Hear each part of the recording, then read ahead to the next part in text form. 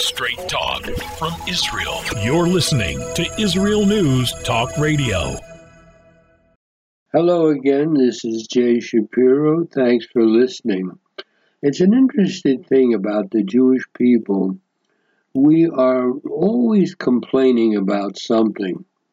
Even when good times happen, we always seem to find something in it that makes us complain. I don't know why. It seems to be something that's ingrained in our personalities. At any rate, the latest complaint is something which the attention was called to it by Rabbi Stuart Weiss, and I found it very interesting, and I want to share it with the listeners. The latest complaint, really the very, very latest, is that we have a new government in Israel, and it's going to be impossible to stay in office, and it's going to do all kinds of terrible things. We see this in all the headlines in the papers and all the news. Everybody's predicting terrible things. All kinds of doomsday scenarios are being predicted on radio, television, and newspapers. Some are complaining that because there are religious parties, they're going to force everybody to be a Sabbath observer, and they're going to have to keep kosher and all these things. And they also claim that so many people will be exempt from the army that we won't be able to defend ourselves. All kind of the whole spectrum. A lot of talk about a lot of disgruntled people in Israel leaving the country. I even saw something on the internet inviting Israelis to come and join the Jewish community in Berlin. So it's sort of a reverse aliyah, which is the emigration of Israeli Jews to other lands instead of immigration of Jews to Israel. And if they go to other lands, they can build new communities. Now, it is true, obviously, that a large part of the population is highly dissatisfied with the new coalition. And we have to vigilantly protect our individual liberties and the welfare of our economy. We have to make sure our army is strong and all our national institutions are strong. We cannot have a nation where all men and women are created equal, but some are more equal than others. If there is excessive favoritism toward one segment of the country over others, that will certainly breed widespread disenchantment, protest, and even civil disobedience. That's something we have to be worried about. Now, Israelis are very tough when it comes to their rights, and they'll rise up in indignation, righteous indignation, if they feel that they're not being treated fairly. But the idea of getting up and leaving these Jewish communities outside of Israel, advertising that Israelis should come there, that is absolutely a no-no. First of all, where would Israelis go? Would they go to America? The United States is experiencing now a wave of anti-Semitism not seen since the 1930s. According to the New York Police Department officials, the share of hate crimes in New York is directed against Jews, and very little is being done to stop it. Despite the claims of various elected officials, it's rare that perpetrators of attacks upon Jews are arrested. I'm talking only about New York. It's true all over. It's primarily in Newark. And even if they pick up these people who do anti-Semitic actions, they're generally set free without bail, and invariably they avoid prosecution. Now, what's happening on the American college campuses? There's violent anti-Semitism. Now, it's masquerading as anti-Zionism, as if there's a difference. And what happened is the Jewish students are either afraid, they're afraid to wear their skull caps, they're afraid to stand out as Jews. On the other hand, there are some Jews who actually are drawn into the enemy camp, and they turn against Israel, which is really terrible. So when these students are brainwashed into believing in Israel are the root of all evil, they'll graduate into be the leaders of their respective communities with the belief there is something wrong with the state of Israel. When the state of Israel came into being back in 1948, it was supported by just about every single element of the American Jewish community.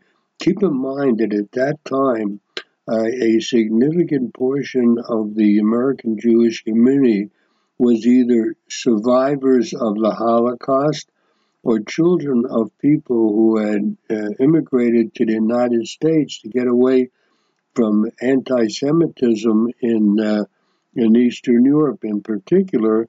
And so when the Jewish state came into being, there was an overwhelming support of the Jewish community. That is not now true anymore. There are efforts, strong efforts of pro-Israel groups. There's one called Stand With Us, for example. And what they do is they try to counter the very heavily funded pro-Palestinian activists, particularly on the campuses. It's a steep battle that'll become more difficult when the inevitable next war occurs here in Israel. The next war is simply a question of time. So what will happen? Will the Israelis who are disenchanted go to Europe? Would they go to France? In France, perhaps, until recently, every Jewish institution in France has machine gun toting soldiers guarding their entrances, and synagogue goers in France had to show proof of identity to get in. I had the same thing happen to me several years ago. On the Sabbath, I had to go prove my identity to get into a synagogue in South Africa. So anti-Semitism is spiking all over, including Great Britain. And if the Jews would like to go to Germany, do you really want to pull up roots and replant in the nation that created Nazism? So obviously, we here in Israel cannot and should not overreact. We have to be calm and adopt what's called the long view. We have faced many crises before, much worse than the situation now, and we overcame them. The problem now is it's a crisis because a large part of the population does not accept this government. And this government hasn't done anything yet, really. So there's this terrible fear of a center to right-wing government, and this fear is being amplified by the media. If we look back in our history, look back, for example, to 1948, when nobody thought Israel had a chance. In the United States, President Truman recognized Israel, but prevented arms from coming to Israel. Arms had to be smuggled. And we won our independence. By the way, in 1967, when the Arabs were threatening to destroy Israel, parks were actually being converted into possible graveyards. I know people who told me this, they'd seen it themselves, while particularly the Egyptians were claiming they were going to destroy Israel in 1967. They started digging burial grounds all over Israel. Thank God they didn't have to be used. The victory was won in less than a week. Israel has a short history, but it's an active history. There have been periods of hyperinflation. There are waves of terrorism. and there's the threat of a nuclear attack right now. But in general, we never panic. I'm recording this program several days before it's going to be broadcast, and I just the last Shabbat, the last weekend, we were invited out. We had friends to our house. Everything was extremely peaceful. Even though we are aware of what's happening on our borders, we are aware of what they're saying in Iran about destroying us. We live our lives normally, as normal as possible. We don't panic. We face the adversity and we persevere. And no matter what happens, we shall do so again. We don't. I don't think that the rise of the State of Israel in 1948, almost after 2,000 years, and to bring millions of Jews here and to build this nation, we don't want to see it implode before our very eyes. The Jewish fable, I read this in an article by Rabbi Weiss. It's an old story, I know it myself. A Jewish fable tells of a king who was determined that his dog would learn to talk. So he gathered his wise men together and said, whoever could not teach the dog to talk would be executed. One by one, the wise men shrugged their shoulders and they told the king that his request was impossible. No use in even trying. And so the king assassinated them because they couldn't even begin to try to teach the dog to talk. When the king called a rabbi, and the rabbi surprised everyone when he told the king that he could indeed teach the royal dog to speak. But, said the rabbi, it's not something that could easily be done. He'd have to visit the dog on a daily basis. It would take 5 years to accomplish the ability of the dog to speak. So the king said, okay, and he gave the rabbi full access to the palace, and he gave him 5 years to teach his dog how to speak. So the followers of the rabbi said to him, how can you possibly teach a dog to speak? And the rabbi simply smiled and said, in 5 years, a lot could happen. The king could die, the dog could die, or perhaps God will perform a miracle and will indeed succeed in teaching the dog to talk. But in the meantime, we can all live our lives. We can celebrate holidays and happy occasions.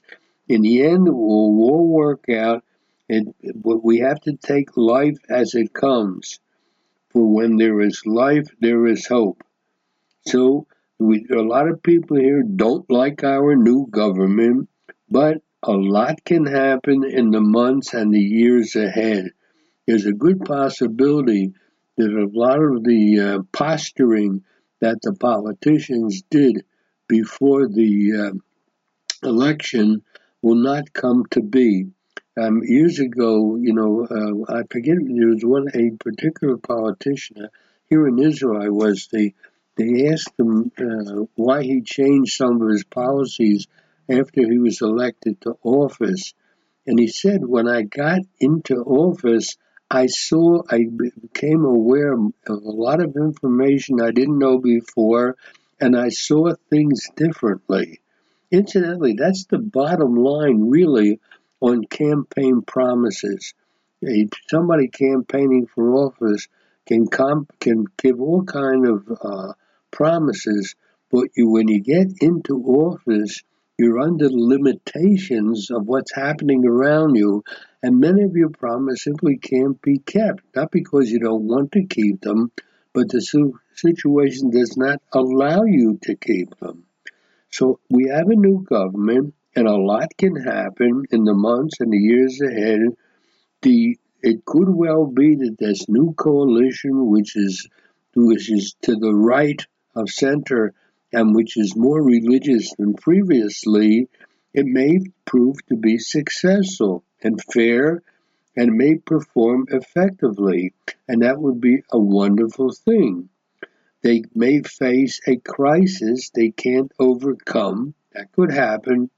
They could overstep their bounds, and the government will fall. That's the interesting thing about the governmental system here in Israel. But when a government is voted into office, theoretically, it has 4 years. Very few Israeli governments last 4 years.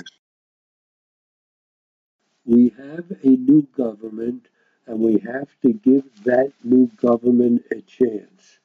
It's important for us in Israel, and it is important for Jews all around the world.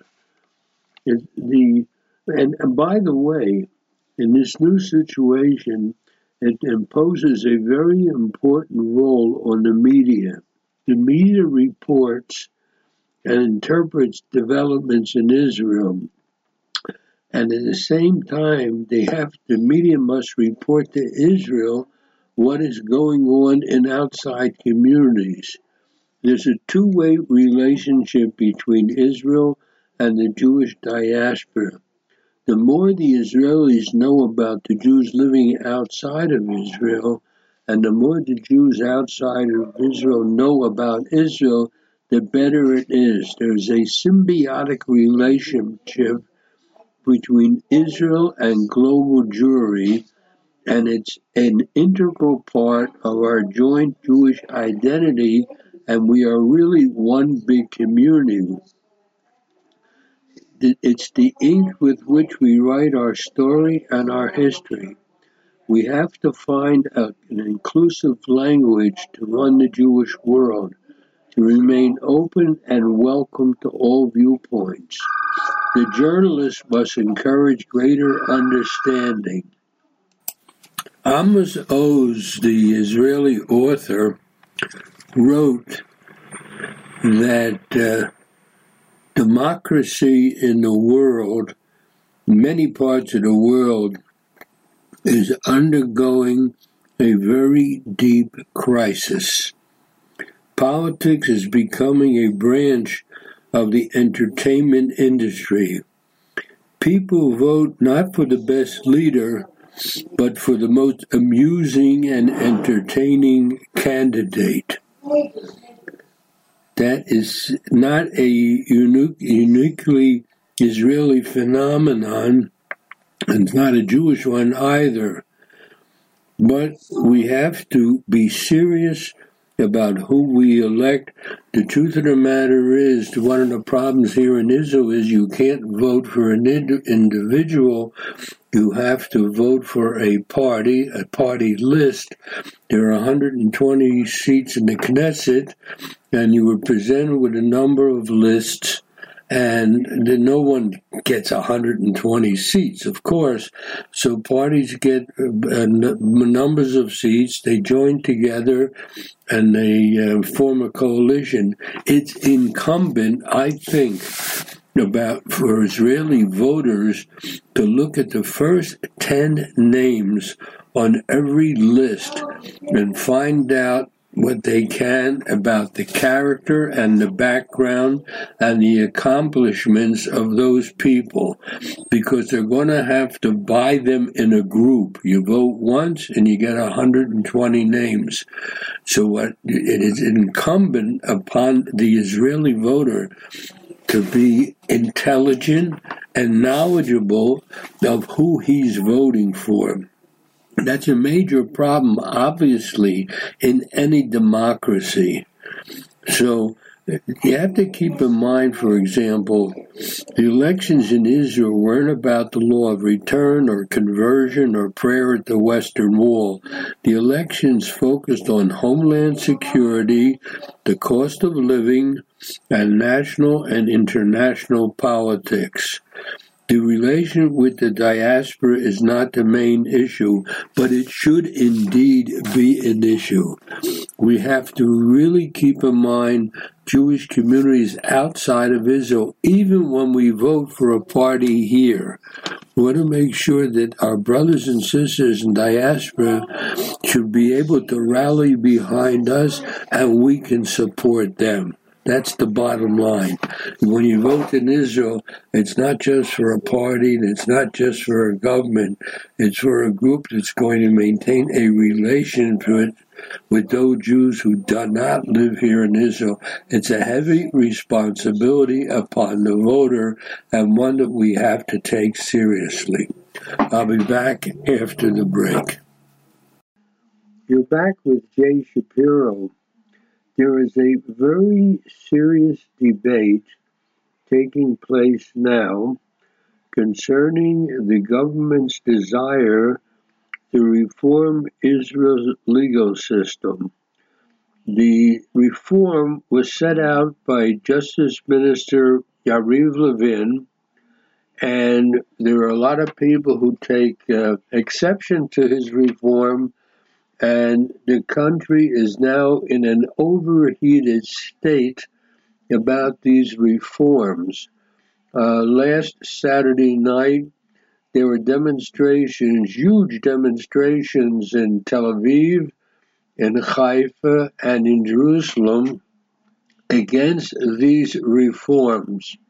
So I want to say a few words about it as I understand it, to give the listeners a chance to understand the background of all this that's happening in Israel today.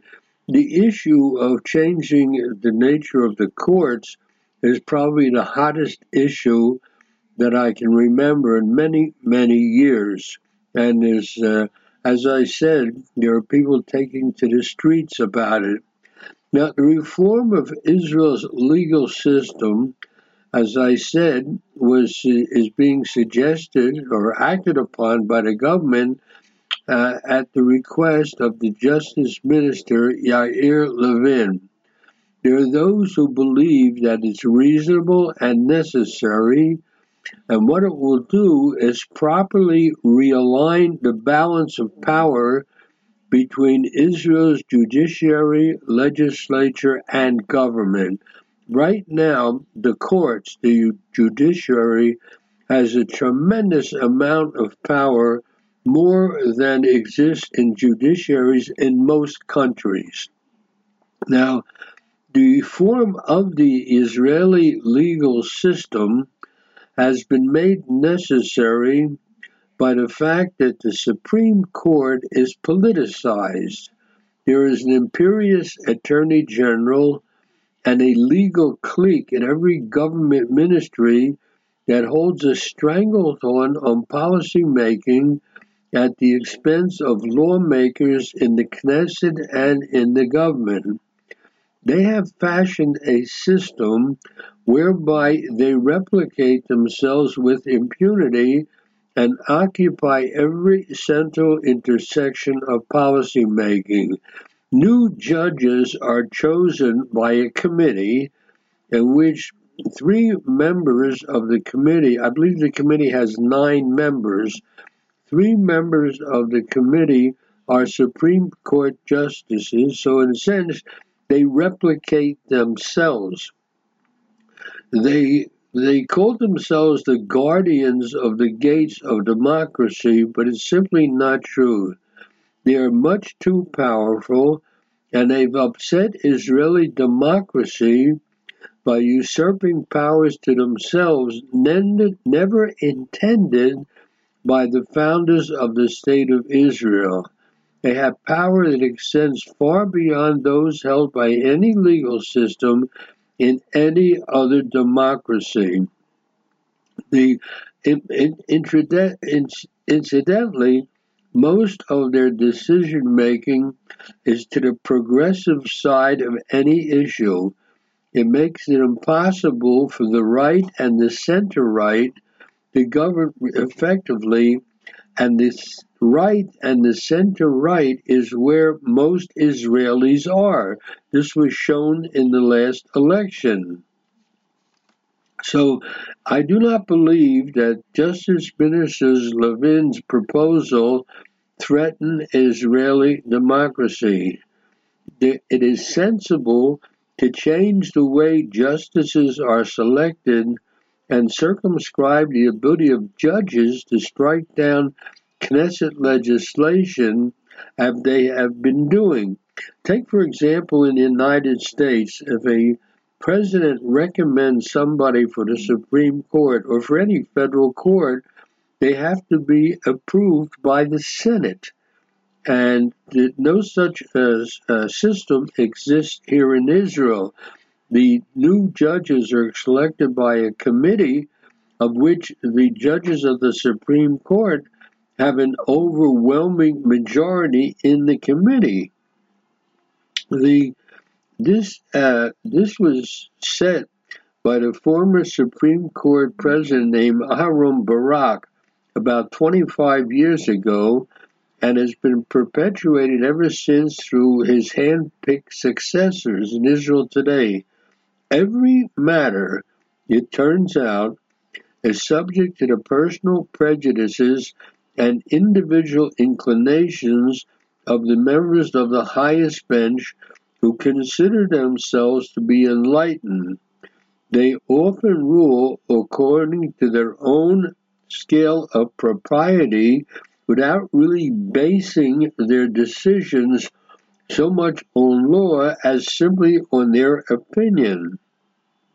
That the Barak who started this, Justice Barak, unilaterally decided any person has standing before the court on any subject, and everything is subject to the courts.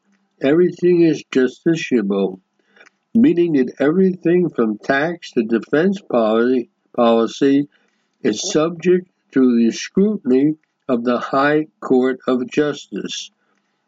This court has developed a series of concepts, very pliant concepts, with which to carry out its self-declared judicial revolution. They use a term called reasonableness, which runs like a virus through the High Court's decisions over the past 2 decades. What is reasonableness? They say a law can go on to the or cannot go on to the books because it's not reasonable. What is reasonable? What is reasonableness? It's authoritarian jargon that allows the High Court justices to elastically apply their own sensibilities to socially re-engineer Israeli society in the image of what they would like. They also have a term called substantive democracy. It's a term that the court concocted, which means that the court takes upon itself a made-up responsibility to set substantive norms and standards of decency for public life and apply broad interpretation of the law to fit its own perception of values and balance and equality, even if the law books don't contain any such terms or prescriptions.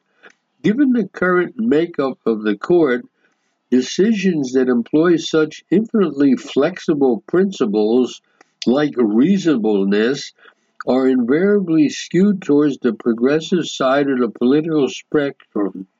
In recent years, the court has ruled with liberal fist on the allocation of Jewish National Fund land, Palestinian residency rights in Israel, the operation of Palestinian Authority headquarters in Jerusalem, rights of foreign converts to citizenship, Haredi draft deferments, stipends to yeshiva students, commerce on Shabbat, and so much more.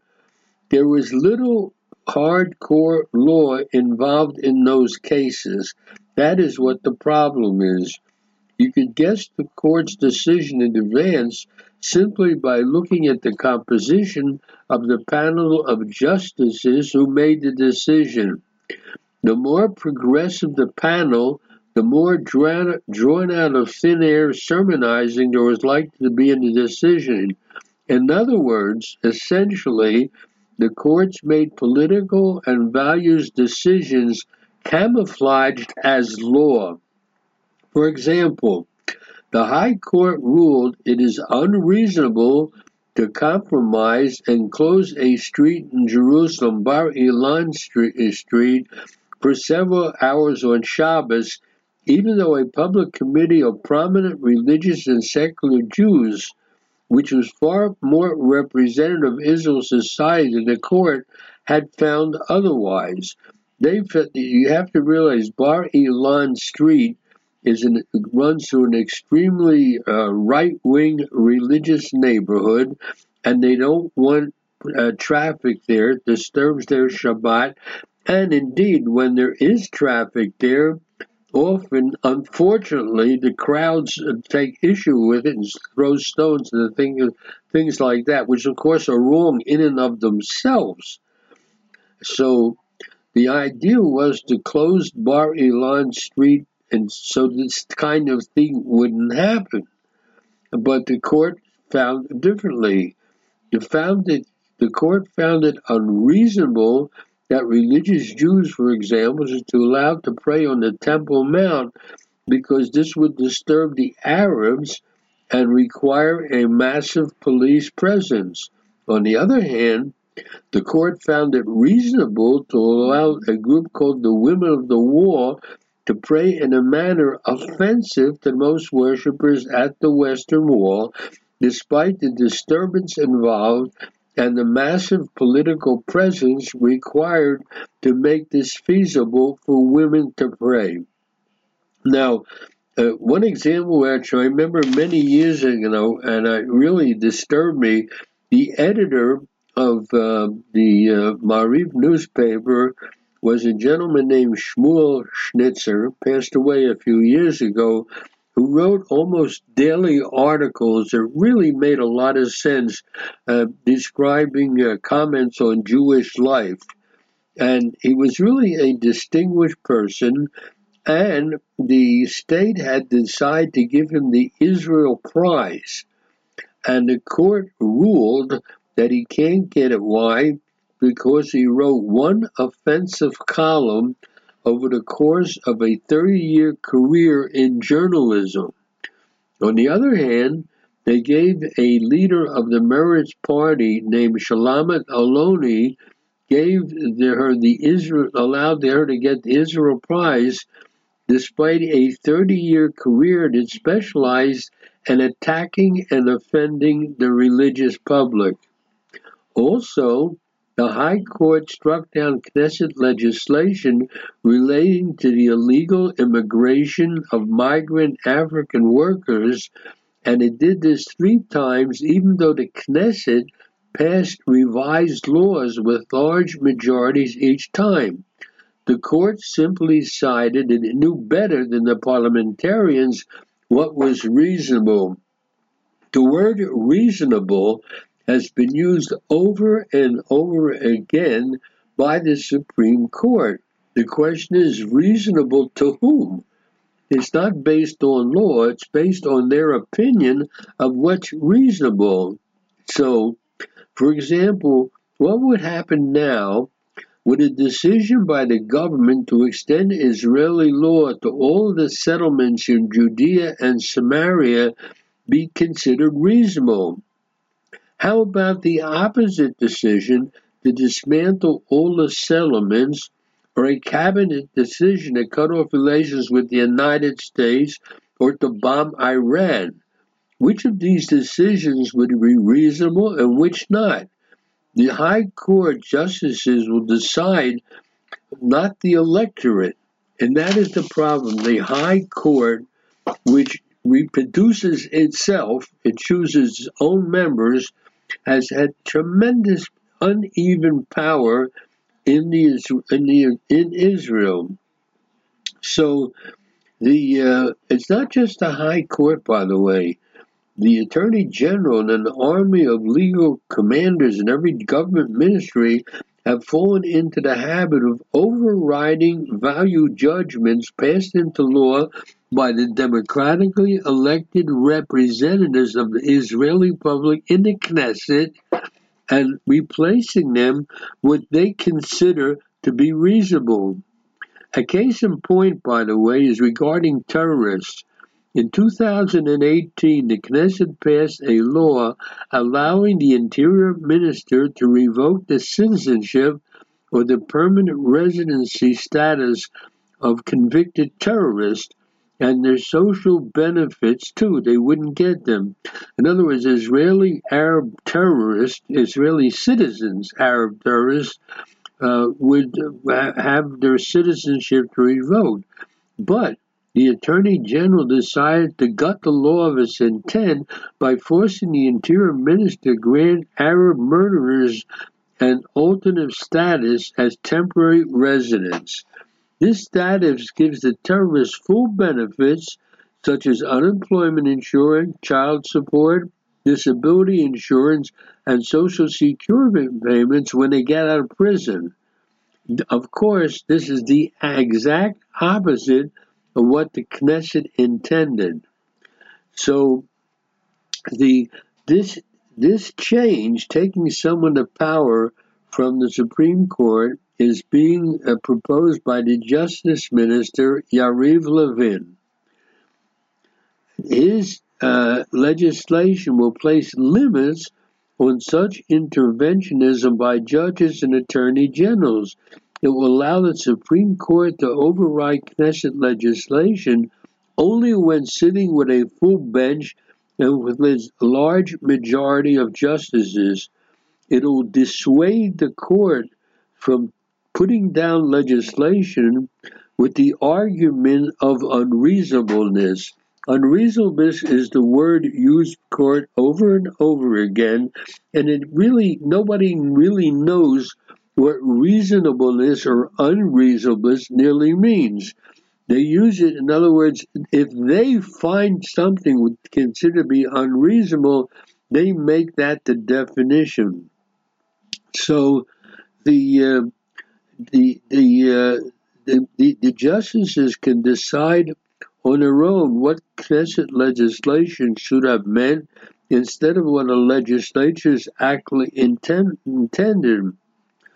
So it will redefine this new law. It will redefine the role of the Attorney General and the associates as advisors to the government, not as judges, juries, and executioners all rolled into one.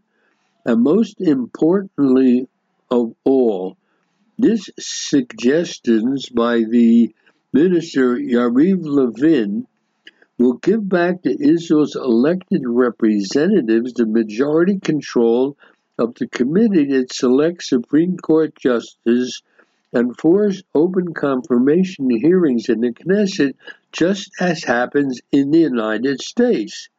Now, people in the streets are yelling that this is the end of democracy. This is not the end of democracy. Rather, it is a long over fix to Israeli democracy. It behooves opposition parliamentarians to relate to these proposals with the serious attention they deserve. Israeli parliamentarians ought to debate and negotiate the boundaries of legal reform instead of climbing up the ramparts with ominous threats and intemperate sloganeering. There is no doubt that you must have a strong Supreme Court. But if it has too much power, as it does now, and it is self-selected, then you have a small group of judges who can overturn law passed by the Knesset. Of course, we know that not all laws passed by Knesset or by any Congress are reasonable, and people go to the court to defend themselves against some laws, and some laws are indeed overturned. But there has to be a balance. The fact that the Supreme Court in Israel is self-perpetuating. It controls essentially how new members of the court are chosen, and of course they chose people that agree with them. So this is going on for over 20 years, and the court has accepted upon itself much more power than occurs in other democratic countries. And what the Justice Minister Yair Levin is trying to do is not to totally disassemble the court, it's simply trying to get more balance so that the court should not have as much power as it has now. I personally, I'm not a lawyer, I think it's reasonable, but if you read the headlines and the news that's coming out of Israel in the next coming weeks, you're going to see there's a lot of people taking issue with this decision. I just want to give an idea, some background of what it's about. I'll be back after the break. You're back with Jay Shapiro. I want to speak a little bit about what's happening on the Temple Mount here in Jerusalem. Several weeks ago, Israel's new right-wing national security minister named Itamar Ben-Gvir went up to the Temple Mount quietly. He was there for 13 minutes, very peaceful visit, and his visit was described by Arab states as storming the Al-Aqsa Mosque courtyard. This was a false accusation that the visit was an attempt to change the status quo, and the general outrage directed toward the incident ignores the fact that Jews have a right to visit the Temple Mount according to the agreement between Israel and Jordan following the Six-Day War back in 1967. I myself have visited there several times. Israel had gained control of the Temple Mount, but the leaders of our country chose to preserve the status quo regarding Al-Aqsa, thus giving custodianship responsibilities for administration and religious arrangements to Jordan, while retaining responsibility for security and public order. Now, many people now regard this concession by the Israeli government, which was offered in the hope of alleviating the conflict, is now being regarded by many people as a bad mistake.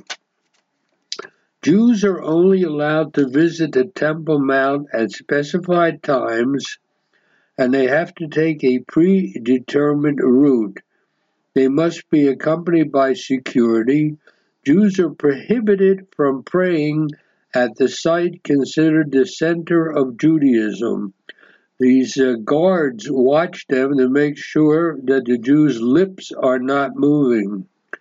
Now, these restrictions are not only absurd, but highlight the fact that an outdated discriminatory system is being imposed on Jews in a way that can only be described as anti-Semitic. There's a gentleman named Alan Baker. He's director of the Institute for Contemporary Affairs at the Jerusalem Center, and he's the head of an organization called the Global Law Forum.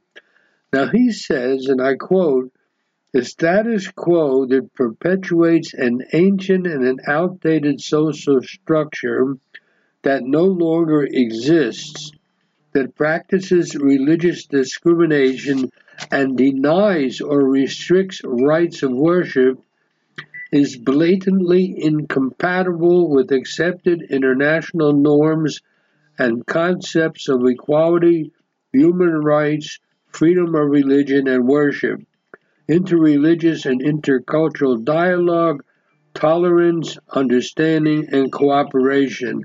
In other words, all of these things are contradicted by limiting the time the Jews in the areas where Jews can visit the Temple Mount. In addition, preventing Jews from visiting and praying at the most holy site in Judaism is the direct violation of their indigenous rights under the United Nations Declaration on the Rights of Indigenous People. The Jews are undeniably the indigenous people of Jerusalem, which is a claim supported by historical, archaeological, and genetic evidence. Jews clearly fulfill the criteria of indigenous people according to the United Nations definition, which is self-identification, historical continuity with pre-colonial and/or pre-settler societies, strong links to territories and surrounding natural resources and distinct social, economic, or political systems, language, culture, and beliefs resolved to maintain and reproduce ancestral environments and systems as distinct communities. Now, that I realize that's a mouthful, but that is a definition under the United Nations Declaration on the Rights of Indigenous People. All these roots, people who have roots in a certain area, are an indigenous people. Both Solomon's temple, the first temple, was destroyed by Babylonian colonizers in 586 before the Common Era. The second temple was destroyed by the Romans in 70 of the Common Era. They stood on this very same site, which is about a mile away from where I'm making this broadcast, in my living room. This is the holiest site in Judaism. It's one of the few holy sites in Judaism.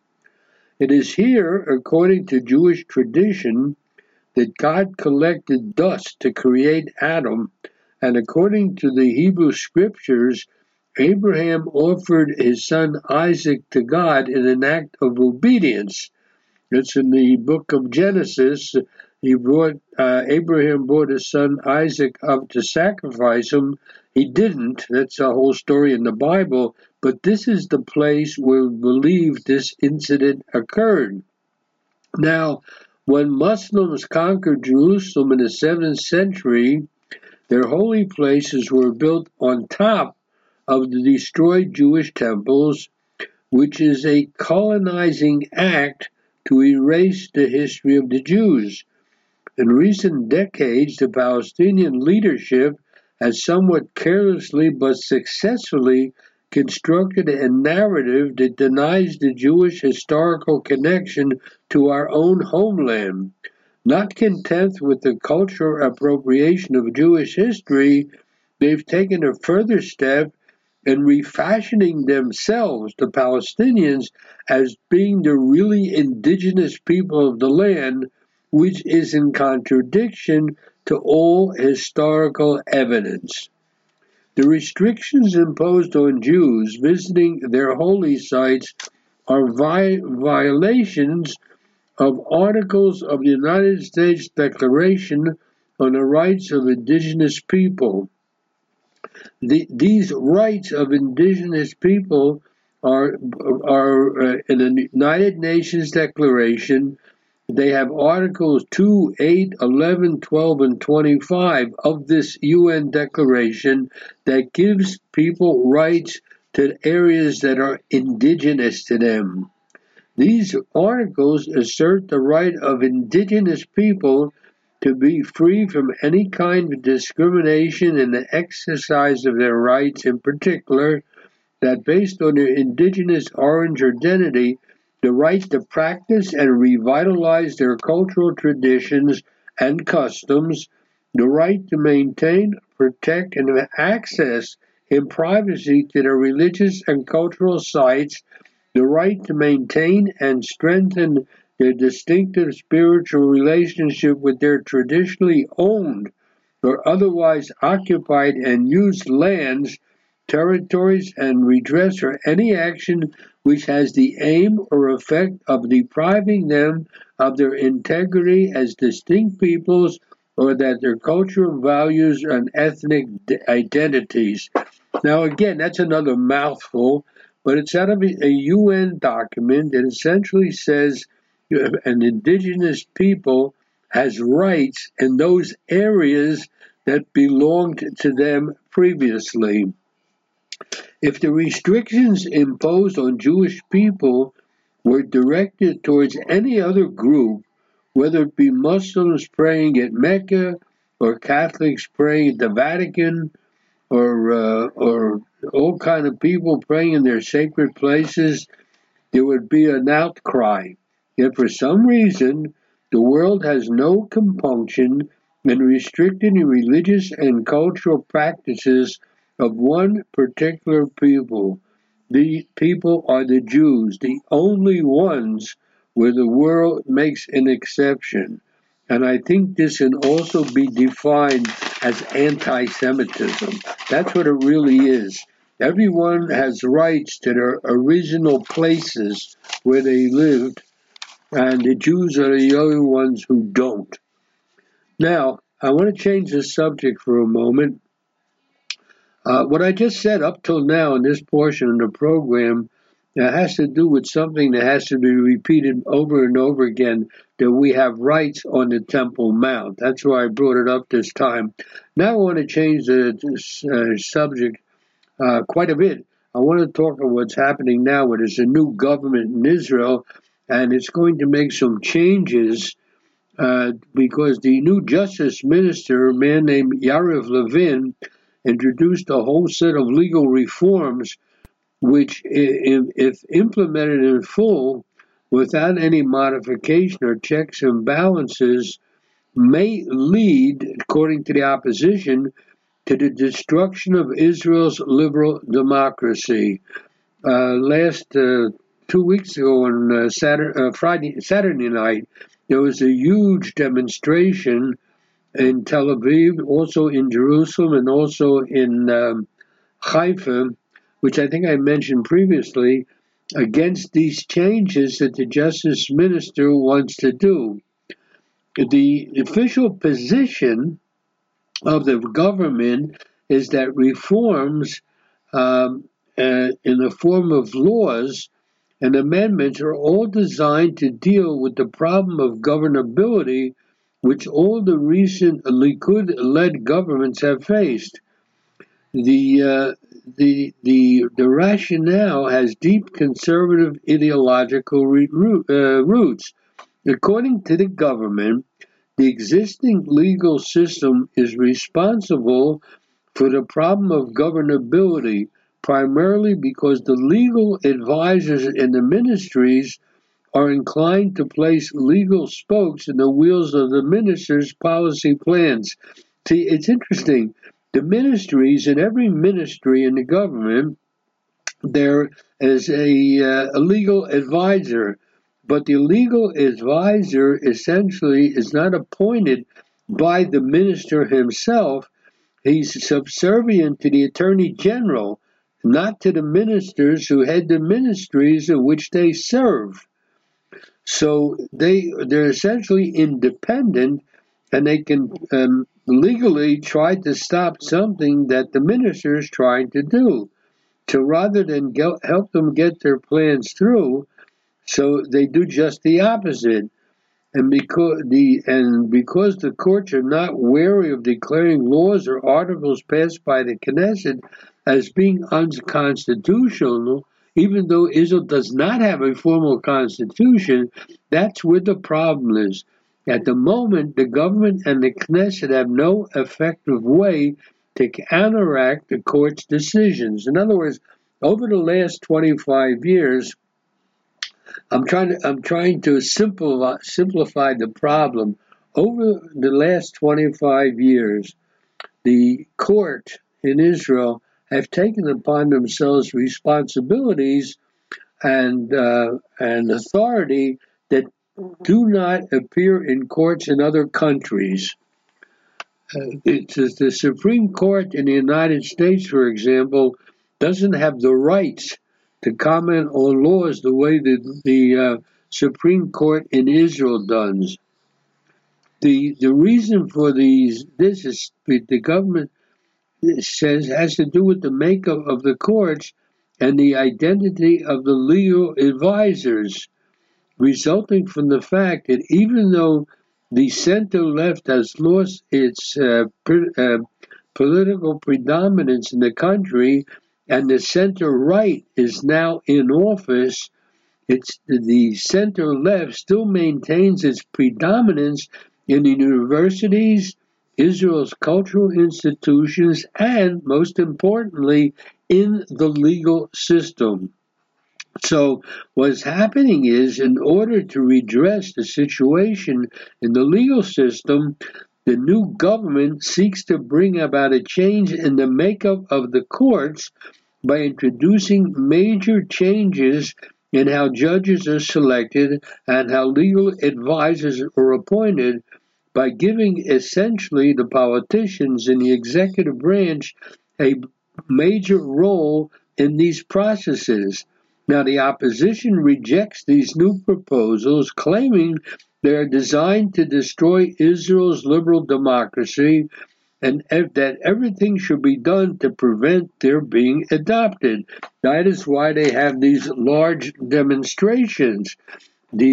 Essentially, what's happening is that those who are not in the government are replaced by people in the streets who are demonstrating against the government. In other words, the minority in the Knesset is now almost represented by the people in the streets who are opposed to what the government is doing. Since the government has a very solid majority in the Knesset, the government is made up parties that have 65 seats in the Knesset, and that's considered really a healthy majority in a Knesset of 120 seats. So the government has a majority of 5 seats. There's no likelihood that the opposition will manage to defeat the government's bills or introduce any major amendments to them, though it can certainly use obstruction and delay tactics in the course of the process and encourage people to go into the streets and protest against the government. As a matter of fact, that's what the opposition has done. It's chosen to go to the streets and support statements by leaders of the legal system and powerful groups in the population, like retired army generals, concerning the dangers inherent, as they believe, in the proposed changes. Now, the risk involved in this activity is that since the public seems pretty set in its support or opposition to the proposed changes, all this activity might backfire. There's a problem here. I'm not sure whether all these massive demonstrations in Tel Aviv and other cities will have any positive effect on the government, whether or not order will be kept in them, and whether or not the police will use excessive force to disperse them if order isn't kept. It's interesting that the opposition to the government now is not those members of the Knesset who are not in the government, who are in the opposition, but the opposition to the government now is in the streets in these large demonstrations. So the question is, what kind of head-on clash will happen? Most members of the opposition believe that the Prime Minister, Netanyahu, supports Levin's policy because of considerations that are very personal. He has his own trial coming up. Others choose to say that Netanyahu's past support for keeping the Supreme Court and the whole legal system strong, and something he's made many statements in the past, is still what he believes deep down in his heart. In other words, we're not quite sure what the Prime Minister believes about these changes that are going to be made in the legal system. Now, there are those who believe and hope that the current buildup could end in talks and compromise, which would enable the adoption of much more moderate reforms in the system, which both sides will be able to live with, and which would ward off the most extreme dangers to our democracy here.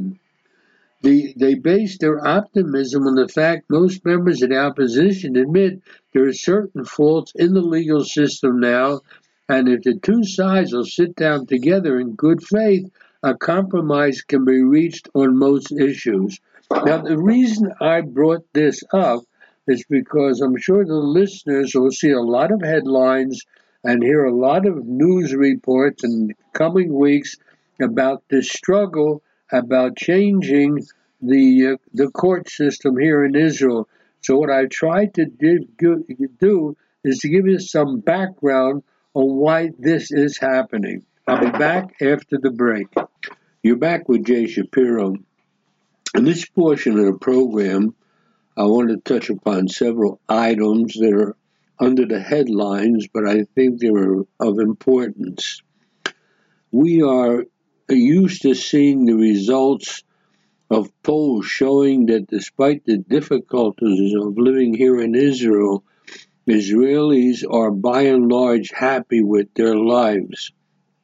Now, there's a lot to be said about living here, but the Israeli Democratic Index issued a report several weeks ago. It's called the Israeli Democratic Index for 2022.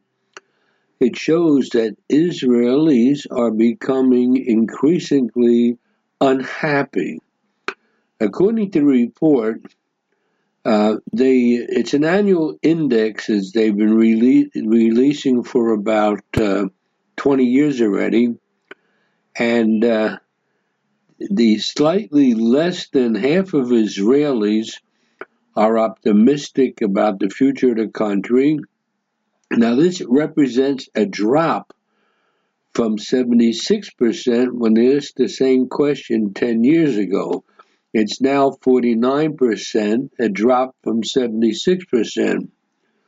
Now, although there has been a rise in the public's confidence in the institutions of the Israeli Defense Force and the presidency, the analysis found that between 2012 and 2022, the overall trust in Israel institutions dropped from a high of 61% on the average to an unprecedented average low of 33%. Now, what is included in what the public's being asked about? They're asked about the police, the government, the Knesset, political parties, and the media. Public trust in the media is only 23% positive. Public trust in the Knesset, our parliament, is only 18%. And public trust in the political parties, all of them together, is 9%. The Supreme Court recorded the lowest approval rating since they began collecting information, with only 42% of respondents expressing trust in the Supreme Court. 2 decades ago, the average was almost 60%, and now it's down a little over 40%. Broken down according to political affiliation, only about 30% who identified as right-wing said they trusted the Supreme Court, compared to 80% of left-wing Israelis and 62% of the center. In other words, if you are right-wing, you have a lot less trust in the Supreme Court than if you're left-wing. So it's especially pertinent to take a closer look at this issue, considering the judicial reforms that the government is planning to make now. The Justice Minister, Yariv Levin, is attempting to bring up some laws in the next couple of weeks which will limit the power of the courts. Now, the Prime Minister, Netanyahu, has repeatedly stated that the majority of the country supports the moves to diminish the authority of the Supreme Court. But there's rather a nuanced picture if we really look at it. The court in Israel in the last 25 years, keep in mind that Israel does not have a constitution, and the court about 25 years ago, under the particular Supreme Court justice, the head of the Supreme Court began to take upon itself a lot of power that you don't find courts have in other countries. Now, almost 60% of the people believe that the court should have the authority to overturn laws approved in the Knesset if they are found to be contrary to the principles of democracy. Now, the people who said this, about 40% were right-wing, 70% were centrist, and 89% who labeled themselves as leftists. In other words, the further you are to the left, the more you trust the courts. The further you are to the right, the less you trust the courts. More than half of the Jews and almost three-fourths of the Arabs supported an ability of the court to overturn Knesset laws. Now, what these results reveal is that the issue of undertaking a judicial revolution, which the Netanyahu government said is going to do, really requires extensive debate and discussion and oversight both from within the government and the Knesset and outside. Regarding other national institutions, the level of trust that the public has in these national institutions is pretty low, they have to rehabilitate their image. In other words, they have to make fundamental changes in how they operate. The lack of trust affects people in various ways, including diminishing the sense of belonging, and also increases factionalism in society. It's interesting, by the way, I personally think that the method of electing members of the Israeli Knesset is terrible. You cannot vote for an individual. You do not have an individual representative to whom you can go. For example, years ago, when I lived in the United States, I lived in the state of Pennsylvania. The state had a number of congressmen, and I lived in the district of one of the congressmen.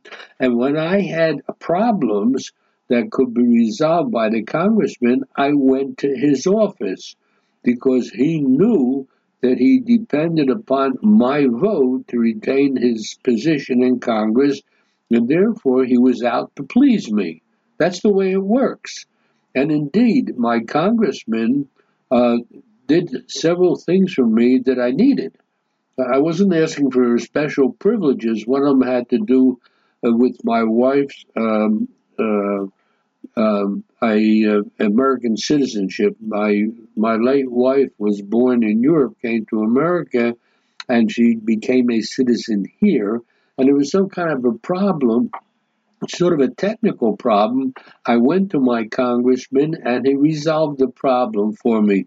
That is not something I can do in Israel because I do not have a local representative who depends on my vote. In Israel, you only vote for a party, and each party puts up a list, and according to the percentage of the vote they get, that's how many members they get in the Knesset. But I have no one who I can turn to as my personal representative. So so apparently now there's a lack of trust in the Knesset in particular. Now, the president of Israel, Yitzhak Herzog, he received a report from the president of the organization who made this did this public opinion survey, and the president said, "I'm therefore deeply worried about 3 points in the report presented to me, which are the erosion of solidarity in Israel, the weakening of the sense of belonging in the country, and decline in optimism about our condition." These are unpleasant figures which come on top of other sections of the report that reflect the internal tensions within the Israeli population. In other words, our cohesion is being weakened, and we must do everything to rebuild it. Now, in other words, it's interesting. Thank heaven we have a strong army, and we don't feel necessarily under danger as we did for many years if we don't take into account the Iranian nuclear bomb, which is a story unto itself. But when Israelis felt threatened, they stuck together more. Now we're going through a period of time which is, thank heaven, the army and other agencies of the government are keeping us safe. People start worrying about other things than safety, and more divisions appear among the people. It's when you're under threat from outside that people get together. When the threat from outside isn't felt, people begin to fall apart, and it's an uphill battle. And the government's emphasis on judicial reform will not address most of the pressing issues exposed in this report. The judicial reform is important, but it's not something that most Israelis think about. They worry about their day-to-day life, and apparently there are signs that Israelis are not as happy as they used to be. So I just give this information from these surveys over to the listeners, and let's see what happens in the future. I can't really comment on the results, just to say that Israelis seem to be less happy than they were 10 years ago. And again, as I said a moment ago, I think one of the things that keep us getting along with each other is the outside threats. When you don't have an outside threat, or you don't feel an outside threat, you tend to the family tends to look at their own personal problems and not worry about the outside threat, and therefore they start looking at other things in their daily activities. I guess it's the same. In other words, let's put it this way: Israel is a big family. When you have trouble with the neighbors, the family sticks together. When you don't have trouble with the neighbors, the family doesn't stick together so well. And Israel is one big family, and that's what's happening to us. Now, I want to go to a different subject, and the subject is the subject of dual loyalty. The Anti-Defamation League in the United States published a report claiming that the number of Americans who believe in anti-Semitic conspiracy theories has nearly doubled in the last couple of years. The Anti-Defamation League did a survey, and according to the survey, there is a substantially negative anti-Israel sentiment among Americans, with findings revealing substantial belief in anti-Jewish claims, such as Jews being too powerful, too selfish, foreign, clannish. They took a poll of a representative example of more than 4,000 American adults, and they asked the extent to which Americans agree with different statements about anti-Jewish comments, and found that 20% of Americans, which is like 66 million people, agreed with 6 or more of the 11 anti-Jewish sentiments used in the survey. Among the findings, almost 40% of the respondents believe Jews are more loyal to Israel than to the U.S. 20% say Jews have too much power in the U.S. Almost 21% claim Jews don't care about anyone other than themselves, and 53% say Jews will go out of their way to hire other Jews. Now, think about this for a moment. If you're an American Jew, and essentially you now realize that 4 out of 10 people you meet think that because you're Jewish, you're more loyal to Israel than to the United States. Think how many Jews work in the government, in Congress, cabinet members, and more. All of them are suspected of not being loyal to the United States. Now, that there is anti-Semitism certainly is not new. But interesting, the question is, what does this all mean? I'll give you an example. In December, the former president met with several people. One named Kanye West, and another guy named Nick Fuentes, who's a Holocaust denier. And Trump wrote on his social media platform, the Jewish leaders forgot that I was the best president for Israel. They should be ashamed of themselves. They lack loyalty to their greatest friends and allies, and is why large numbers in Congress and so many others have stopped giving support to Israel.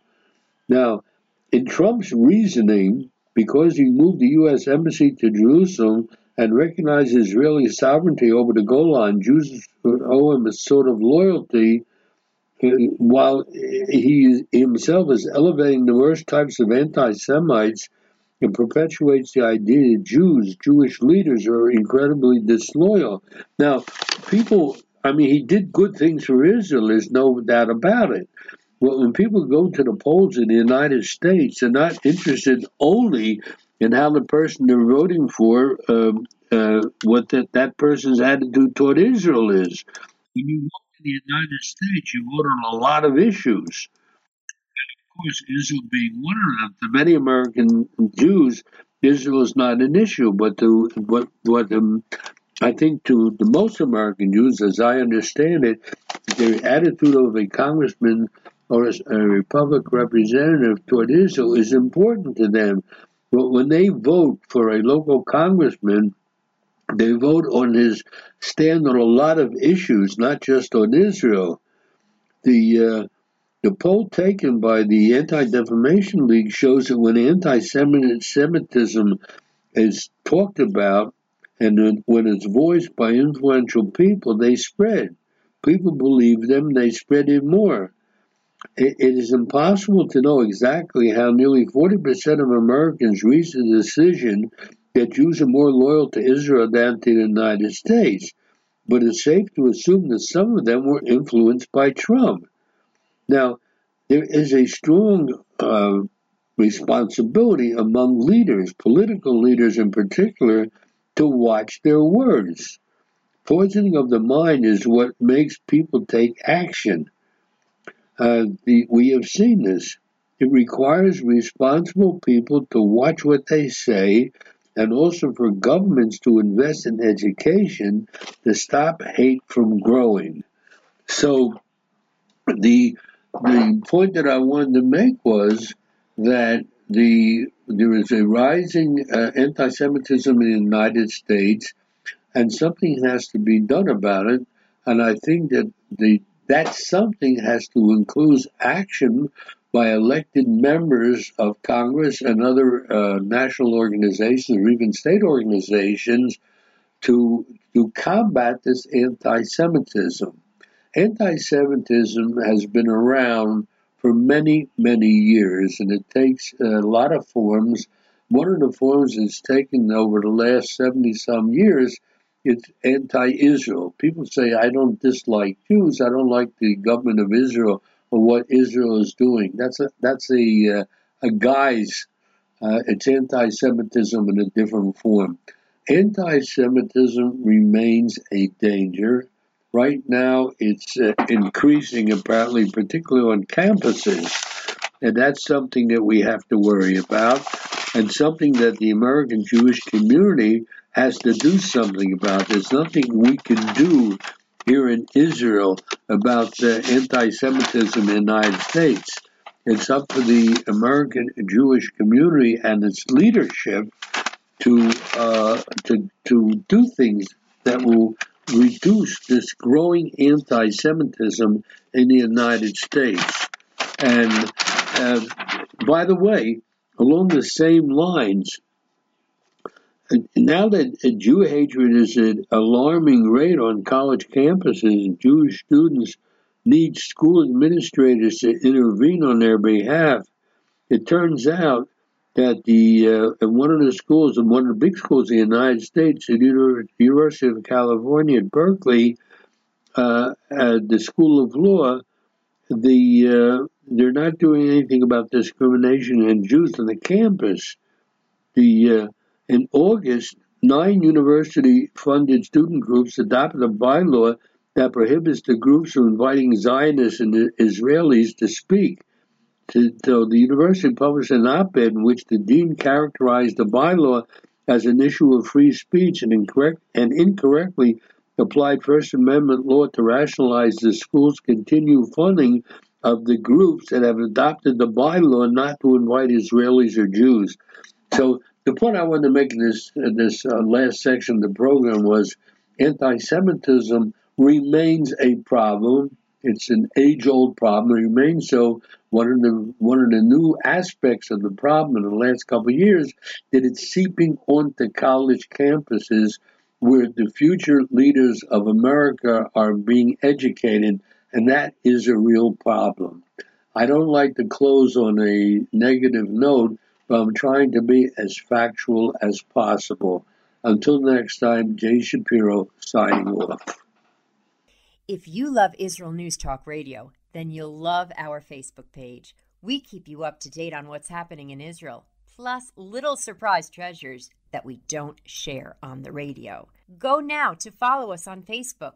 Just look for the Israel News Talk Radio Facebook page, and don't forget to subscribe and follow us by clicking on the like button. We post great stuff there that you'll want to share. Israel News Talk Radio on Facebook and Israel News Radio on Twitter. If you're hearing this message, everyone else can too. Advertise with Israel News Talk Radio and get your message out to people. We'll build a personalized package for you. Contact advertising at israelnewstalkradio.com. Straight talk from Israel. You're listening to Israel News Talk Radio. Hey, this is Jake in Anchorage, Alaska, and I love listening to all the super interesting interviews and up-to-date information on what's happening in Israel. Hello, this is Anna King, originally from London, now living in Israel. And what can I say? Israel News Talk Radio is my cup of tea. My name is Bhaskar. I'm from India, and I love listening because you get to know the truth and wonderful voices from this lovely country. Mom! Okay, wait a minute. Hi, this is Chava Dax, and I'm calling for the rolling hills of Ma'ale Adumim, just north of Jerusalem. I always listen to Israel News Talk Radio to get all the latest news and commentary and to keep me up to date every day.